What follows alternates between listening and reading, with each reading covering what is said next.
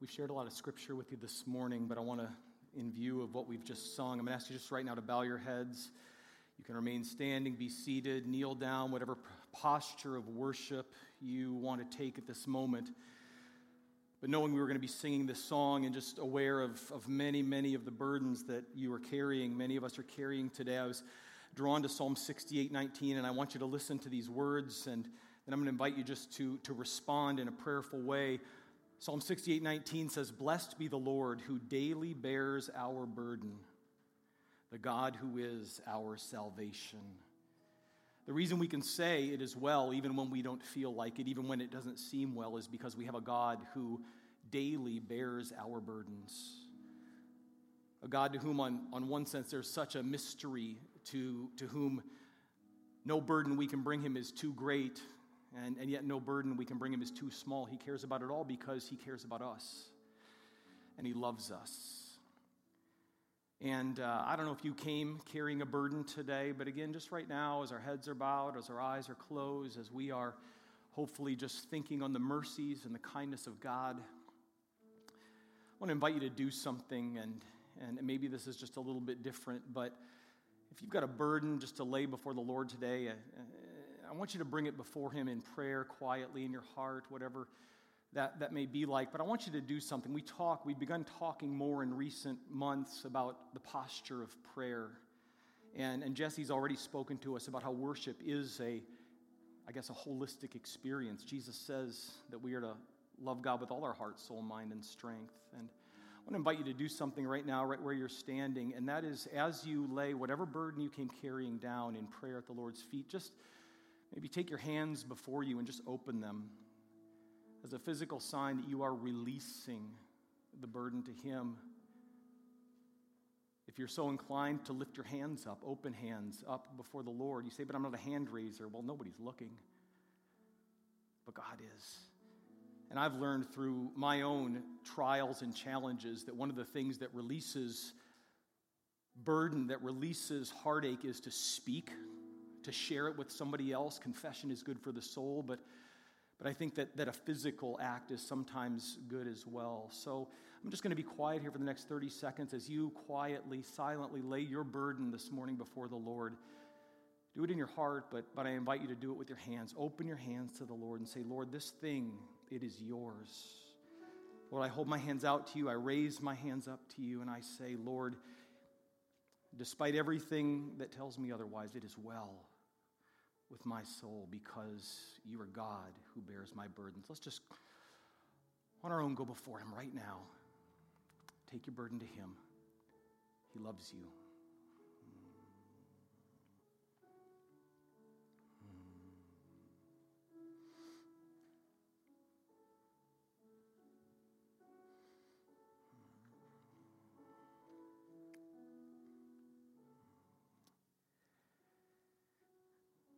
Even now, he's listening to your prayer.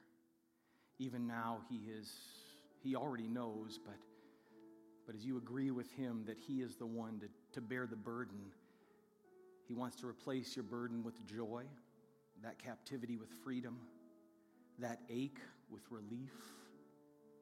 He is the God who daily bears your burden. I'm just going to pray as always now, and then I'm going to ask the team, just as we come out of prayer, to just lead us through the chorus one more time, just starting with through it all, my eyes are on you. Through it all, it is well. So, Father, we come before you this morning, and today's a good day in so many ways as we celebrate mothers, as we remember your kindness to so many of us through our moms, our grandmoms, mother figures in our lives. Lord, it's a good day as we've dedicated Jesse and Stacia and their ministry here to you. We've sung your praise, and yet, Father, we know that there are always burdens in our midst to be borne. There are heartaches, illnesses, challenges. Father, we thank you that you are the God who bears all of our burdens, who gladly takes them, who gives us a garment of praise for a spirit of heaviness, who replaces our sadness with joy. Father, we thank you that every burden represented here this morning is under your providential, sovereign hand, and that each one of us here today is the object of your relentless love. Father, we've packed a lot in already this morning, and we're going to look at your word just for a little while here before we call it a morning and go about our day. And I pray that as we do that, Lord, even with all that we have said and sung and prayed and heard, that you would now, as we have worshiped you with our voices, now we come to worship you with the word, that you would speak what you want our souls to hear through the message of Scripture that we have to bring. Father, we invite, as always, we plead with you, Holy Spirit, to guide us in truth, to guard us from error, to deliver us from distraction, and to help us to see Jesus. For it is Jesus this morning we came to see. May we see him clearly this morning in the preaching of your word. May we see him only this morning in the preaching of your word. And when we leave in a while, may it be, Father, renewed and refreshed, that even though our circumstances haven't changed, Lord, our hearts have been changed. We love you. We trust you. We pray in the strong name of Jesus, and we want once more to sing in agreement with you that it is well because you are Lord. Let's sing once more that chorus together.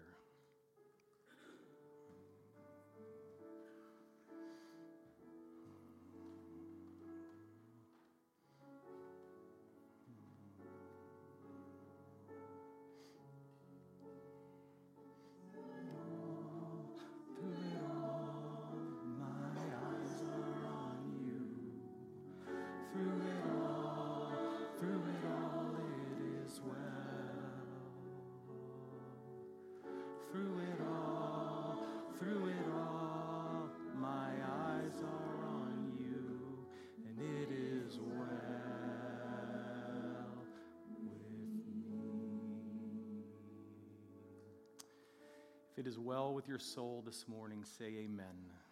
Amen. You may be seated.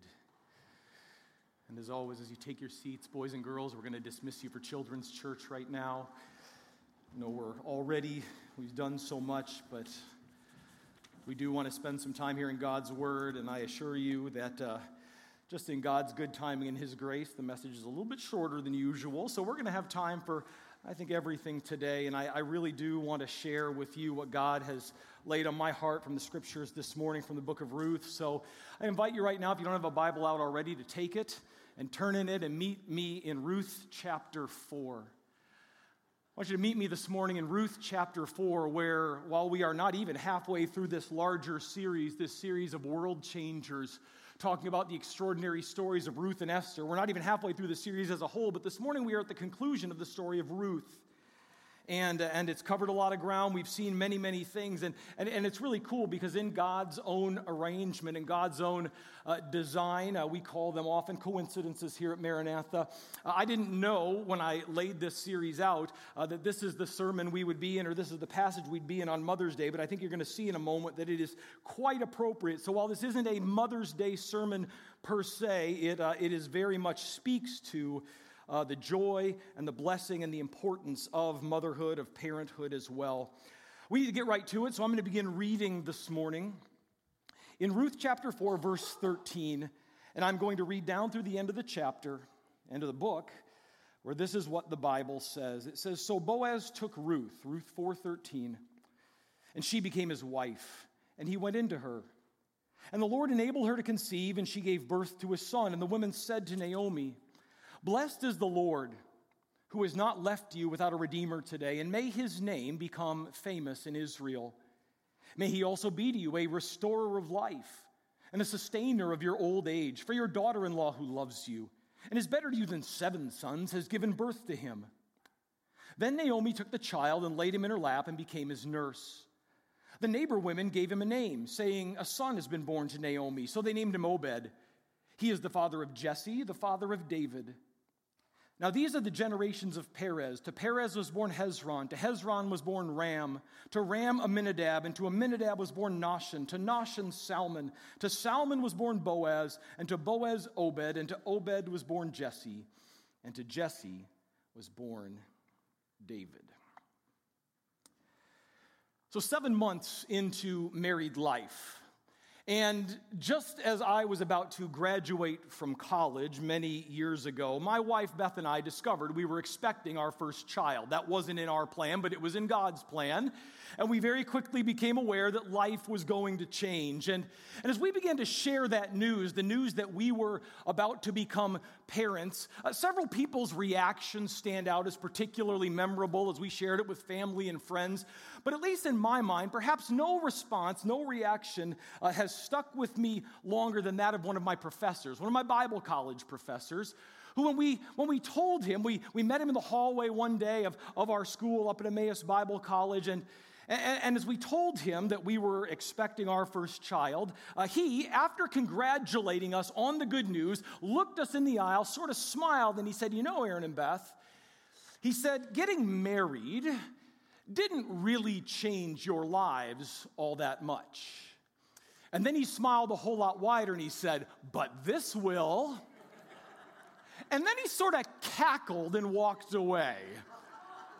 And at the time I didn't understand the cackle. I didn't really get the laughter, but I do now. Because I have discovered, as you have discovered, that if you have had a child, a baby's birth changes everything.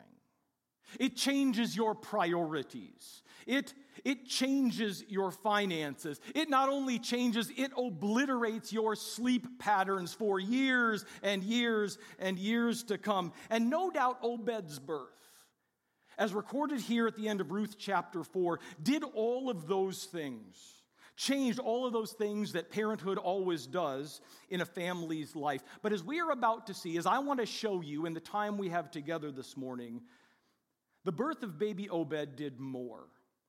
Since in keeping with our series theme, this theme of world changers, his arrival, his birth in the little town of Bethlehem some 3,000 years ago, I say with no sense of hyperbole or exaggeration whatsoever, this baby's birth changed the world. The birth of Obed changed the world. And in the time we have together, I want to give you 4 reasons why. We're going to move quickly. We're going to move in terms of scope from lesser to greater. But I see 4 reasons why this was a world-changing moment. Because, first of all, number 1, through Obed's birth, what we need to see in the text this morning is that a family was saved. Through the birth of this baby, the first thing we see in verse 13 is that a family was saved. Because along with affirming, verse 13 that is, that every act of conception is a miracle of God, that every life from the moment of conception is life and it is precious. That's what we're told indirectly in verse 13. Along with affirming that, really, that's what verse 13 reminds us this whole story has been about: a family's salvation, a family's rescue. Because remember, if you remember back to chapter 1, the book of Ruth opens with a legacy of loss. It begins with a famine that forces the family of Elimelech, his wife Naomi, their 2 sons, away from their home in Bethlehem to the foreign country of Moab. They are now refugees. That's where it begins. And in that foreign land, there were 3 untimely deaths that resulted in 2 widowed women, after a decade or more away in the land of Moab, returning home to Bethlehem, merely hoping, their only hope is to survive. Can we live another day? Can we find food to eat? They returned home empty, heartbroken, and in Naomi's case, by her own confession, bitter. Bitter with the curveballs that life had thrown her. But here in the end, look at verse 13. In the span of what is just 15 words in the original Hebrew text, what we see, as one writer puts it, is in this moment, by chapter 4, verse 13, quote, deep sorrow turned to radiant joy. Deep sorrow becomes radiant joy because as kinsman redeemer, we've been talking about that for weeks now. Boaz, he steps up, he takes on this role. He marries Ruth, and they have a son. And through the birth of that son, what they have been trying, what Naomi and Ruth have been seeking all along, has in fact now been assured. Elimelech's line will not die out. The family will remain. The name will remain. The land will remain. All these things that may not mean a lot to us, but they meant everything in the ancient Jewish culture.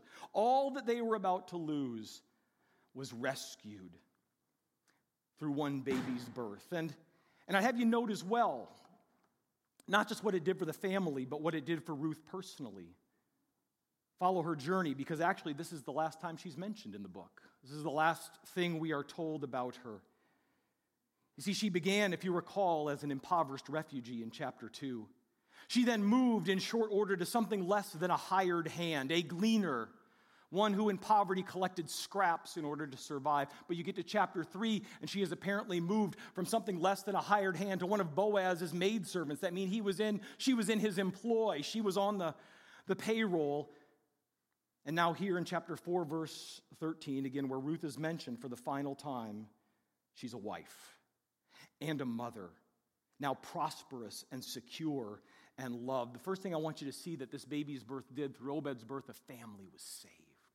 Good news after so much sadness. Now, for Naomi's part, Obed's birth did a second thing. That's primarily what it did. Not primarily, but partially what it did for Ruth. But for Naomi personally, the birth of Obed did a second thing. Not only did it save a family, it lifted a burden. Through Obed's birth, a burden was lifted. You know, the case has been made many, many times by many different people down through the years that though this book we've been studying is named for Ruth, it's really Naomi's story. More attention is given to Naomi than anyone else. And certainly in the context of the story, no one suffered more deeply than Naomi did in a whole variety of ways. Twice a refugee.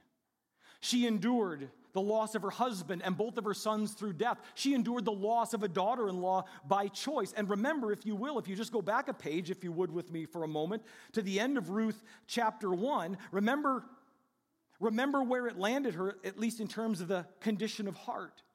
When she came back to town and all her old friends said, "Is this Naomi? Could it be her?" She says to them in Ruth 1, verse 20, "Don't call me Naomi. Call me Mara." Mara means bitter. "For the Almighty has dealt very bitterly with me. I went out full, but the Lord brought me back empty. Why would you call me Naomi, since the Lord has witnessed against me, and the Almighty has afflicted me?" But here's the thing, while at the time they may have honored that request, they may have called her Mara, bitter, for a time. Here in chapter 4, they were having none of it. Look again at chapter 4, verse 14. "Then the women said to Naomi, 'Blessed is the Lord, who has not left you without a redeemer today.'" Boaz was the kinsman redeemer in terms of taking Ruth as his wife. Obed is the redeemer of the family here for Naomi. That's what they're saying to her. "He has not left you without a redeemer today. May his name become famous in Israel. May he be to you a restorer of life, a sustainer of your old age, for your daughter-in-law who loves you. And while you lost 2 sons, she is better to you than 7 sons. She has given birth to him." Then Naomi took the child and laid him in her lap and became his nurse. The term means his guardian, his primary caregiver. So here's what I want you to see, that while on one hand, no one in the book of Ruth suffered more deeply than Naomi did, no one benefited more through Obed's birth. Had her life turned around completely more than she did. Because through Obed's birth, death gave way to life. Joy overtook sorrow, and her empty arms were once again filled. And I'd have you note, this is important. That change, God was the providential one, the sovereign one, orchestrating the change, bringing it all about. We understand that, and we don't minimize that in any way. But I want you to notice that it didn't change from a human perspective, because Naomi somehow just kind of sucked it up and pulled herself up by her own proverbial bootstraps, that she decided, "I'm just not going to take it anymore, and I'm going to do something to change my situation for myself." And I want you to see this. No, the reason Naomi's bitterness left was because at her lowest point, when life, as far as we and she could tell, could not get any worse, I want you to see what she did. In the literal midpoint of the book, chapter 3, verse 1, she chose at her lowest point. And I think here's where, on the human side of the equation, things changed. She chose to serve someone else in need. She chose to minister to another's needs. Then Naomi, chapter 3, verse 1, her mother-in-law said to Ruth, "My daughter, should I not seek security for you, that it may be well with you?" She was in a position where you'd say, well, she's entitled to all the sympathy and sorrow and pity and help. And she was. But I think everything changed when she stepped out of that pit of sorrow. And even though she still was bearing those burdens and those heartaches, began to serve someone else. Here's what I'm saying. As always, God was working out his sovereign plan. But by stepping out in obedient faith, Naomi entered in completely to what God was doing. She was no longer a passive observer, just letting life carry her along. She entered into what God was doing. And through the chain of events that her actions launched, seeking the welfare, the well-being of her daughter-in-law, a chain of events was launched that resulted in the birth of this baby Obed, and through which not only was the family saved, number one, her burden was lifted. Number two. Third, not only that, the news just gets better, and as I said, the scope only broadens. There's a third thing that Obed's birth did. It not only saved a family and lifted a burden, but through Obed's birth, verse 17 tells us a king was given. Through the birth of Obed, a king was given. Now, obviously, no one knew that at the time.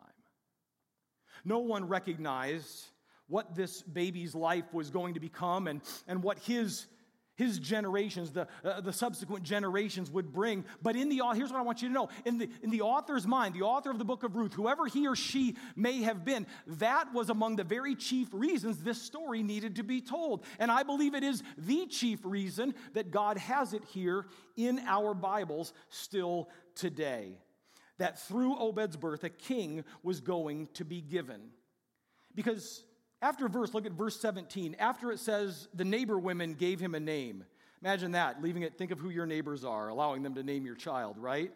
I don't know that we'd all want to do that, but they picked a winner here, all right? It says they gave him a name, saying a son has been born to Naomi. So they named him Obed. You know what Obed means? Worshiper. Worshiper. They named the baby Worshiper. How's that for a blessing to start out your life? How's that for a direction to go as you grow up? They named him Worshiper. And he is the father of Jesse, who became the father of David. And if anything, here's where I believe we find the significance of this story for Mother's Day, this particular occasion we are celebrating this morning. Because here's the thing, the scriptures tell us nothing about Obed. We don't know what he did for a living. We don't know how long he lived. We don't know how big a family he ended up having. We don't know any of that stuff. He's only mentioned here, and the only other times his name is used anywhere in Scripture is in genealogies. We don't know a single thing about this guy except that he was named Obed, and Obed meant worshiper. But the fact that he became the father of Jesse, who became the father of David, right? The man after God's own heart, Israel's greatest, godliest king. You know what that suggests to me? Parenting matters. Parenting matters. Motherhood matters. It means we must earnestly seek God's direction and strenuously seek his help in raising the children and the grandchildren that God entrusts to us. None of us is a perfect parent. We're all far from it. But it means we need to seek the help of the Lord. Because you don't become the man after God's own heart by accident, right? Somewhere along the way, if you got a grandfather named Worshiper, you're probably starting out pretty well, but they still had to apply themselves to the task. They still had to dig in. And again, we don't know the details of it, but we know this. We need to seek the Lord's direction because child raising, listen to me, it's a sacred trust. It's a sacred trust. Because who knows what God has in mind for the little ones we hold in our arms today and who are growing up under our roofs as well. We don't know what God has in mind for them. We don't know whose parent they may become. We don't know whose life they may interact with. We don't know what God has chosen for them. Naomi didn't know that her grandson, she had no idea that her grandson was going to grow up to be granddad to Israel's greatest king, but God knew. And that was God's plan. And listen, and I'm speaking this first to me and then to the rest of you. I know you love your kids and your grandkids immensely. Here's my question. Are you raising them to follow Jesus? Or are you just settling for trying to make them happy? To follow their dreams or your dreams for them? There's a difference. Do you want them to be happy? Or do you want them to follow Jesus? And those things aren't mutually exclusive, but one must come before the other. If we're going to raise worshipers, if there's going to be a chance for them to serve the Lord. They didn't know it at the time, but a king was going to be given through the birth of Obed. A family was rescued, number one. A burden was lifted, number two. A king was given, number three. Fourth and finally, through Obed's birth, I've suggested it already, the world was in fact changed. Through one baby's birth, the world was changed. You know, I don't blame anyone whose eyes glaze over when they read the Bible's genealogies, all right? True confessions, I do too. You get into Leviticus and Numbers or wherever they're found, and name after name and number after number, and most of us, I think, if I ask for a show of hands, would say, yes, we skim, right? Because they're just hard to follow and understand. But I want you to know that if you dig into the text of the Bible, if you dig into the story of the Bible, you realize that each and every one of those genealogies is there for a reason, or God wouldn't have put it in His Word for us to see. But I would also suggest that few of the genealogies in the Bible are more significant and more glorious than the one that finishes out Ruth's story here. But before I tell you why, I want to remind you of something. I want to remind you of the summary. I don't expect you to necessarily remember this, but I want to remind you of the way in which I summarized the book of Ruth way back in week number 1, the first time we looked at this. Because I told you then that the book of Ruth is really, it's the story of one ordinary, otherwise unnoteworthy, we might even say insignificant family that was living in a time of moral chaos, of pathetic leadership, of meager faith and human suffering. It was the days of the judges. Everybody was doing what was right in their own eyes. And this was one ordinary family among millions of other families. I said, that's the background of the story of Ruth. And then, I don't know if you recall this, but I asked you a question. I said that in a way, what the book of Ruth asks us, the question it asks us is this: does one ordinary human life matter? Does one ordinary human family matter? Does God care?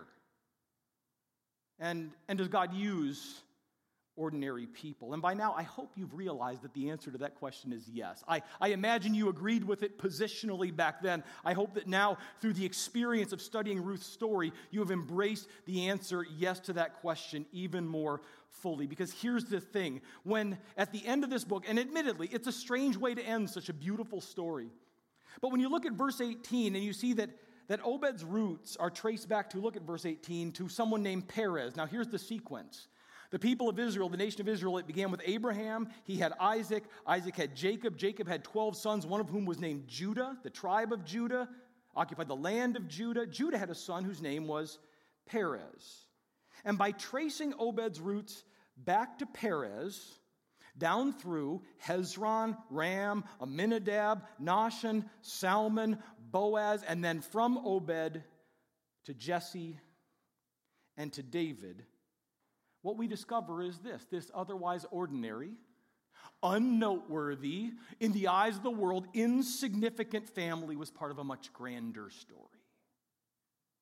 A much grander story that, oh, by the way, if you go to where this genealogy is continued in Matthew chapter 1, you discover resulted in the birth of another baby boy in the little town of Bethlehem 1,000 years later. A little baby boy who changed the world more than any other, and who's still in the business of changing lives today. Here's my point. The end of the book of Ruth is far from the end of the story. Far from the end of the story. And here's what I want you to know as we bring it to a close. As a follower of Jesus, you're part of that story too. As a follower of Jesus, you're part of the story too. Because here's what I discovered as I was just really kind of thinking and praying it through this week. I realized, now that I've completed my study of it for the time being, here's what I discovered. That the book of Ruth, the story of Ruth, it really, if you look at it structurally, it's a 7-act story, a 7-act play, if you will. But what it is really, it's a 7-act, 7-part living illustration of Romans 8:28. A verse most of you, many of you know, many of you love. Let's put it on the screen behind me. I think the story of Ruth is Romans 8:28.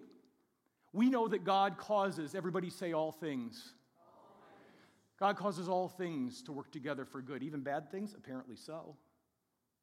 Even unwelcome things? Apparently so. Even things that hurt and make us cry? Apparently so. God causes all things to work together for good to those who love God, to those who are called according to his purpose. I want to just leave that up there for our last couple of moments, because here's the thing. The book of Ruth, the story of Ruth, is a story with a happy ending. Praise God, right? But I think what we've discovered along the way is that it is a happy ending that was arrived at through many dangers, toils, and snares.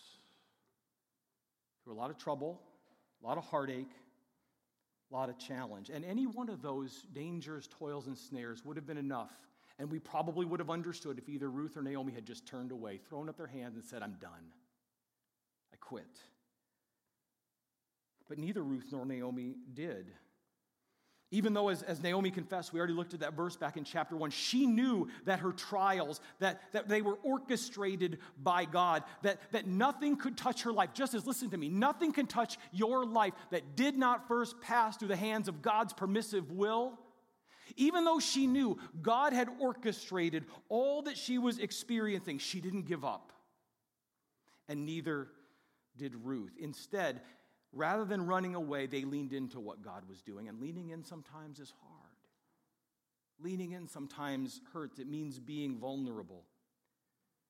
But they leaned into what God was doing. And what did they find? They found themselves carried along, cared for, and blessed beyond anything they could ever have imagined. What I'm saying is this: by obediently cooperating with God's providential plan, these two ordinary widowed women, along with Boaz and baby Obed, changed the world. God's up to the same thing in your life this morning. You can't see it. You don't know it. Some of you are arguing with me right now in your head. You don't believe it. But the Bible assures us that whatever's going on in your life, however good, however bad, however confusing, is part of a plan He has orchestrated. He is orchestrating. He is working out. And the Bible promises that one day it will. Everybody say it will. Say it again. Say it again. It will result in praise, honor, glory, and joy at the throne of Jesus, in the company of all of God's other people whose lives He was at work in as well. And all He asks of you this morning is a decision, a choice, which is, as today's big idea says, to rest in His providence and walk closely with Jesus. That's what He asks. Rest in His providence, walk closely with Jesus. Father, I'm so thankful for your word,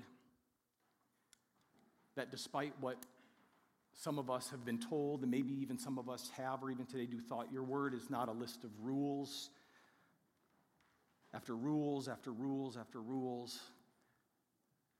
But Father, it's really, and Ruth is maybe the preeminent example, it's a love story of a holy God for unholy people. Of a God who takes ordinary people like us and does extraordinary things. And Father, we don't always see the extraordinary. We don't always see the plan. It was Obed's grandson. It was decades later that David went to the throne.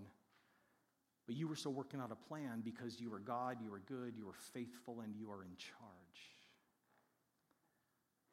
Father, I thank you for this story being an assurance, a living illustration that we belong to a Savior who really does work all things together for good, to those who love you and have been called according to your purpose.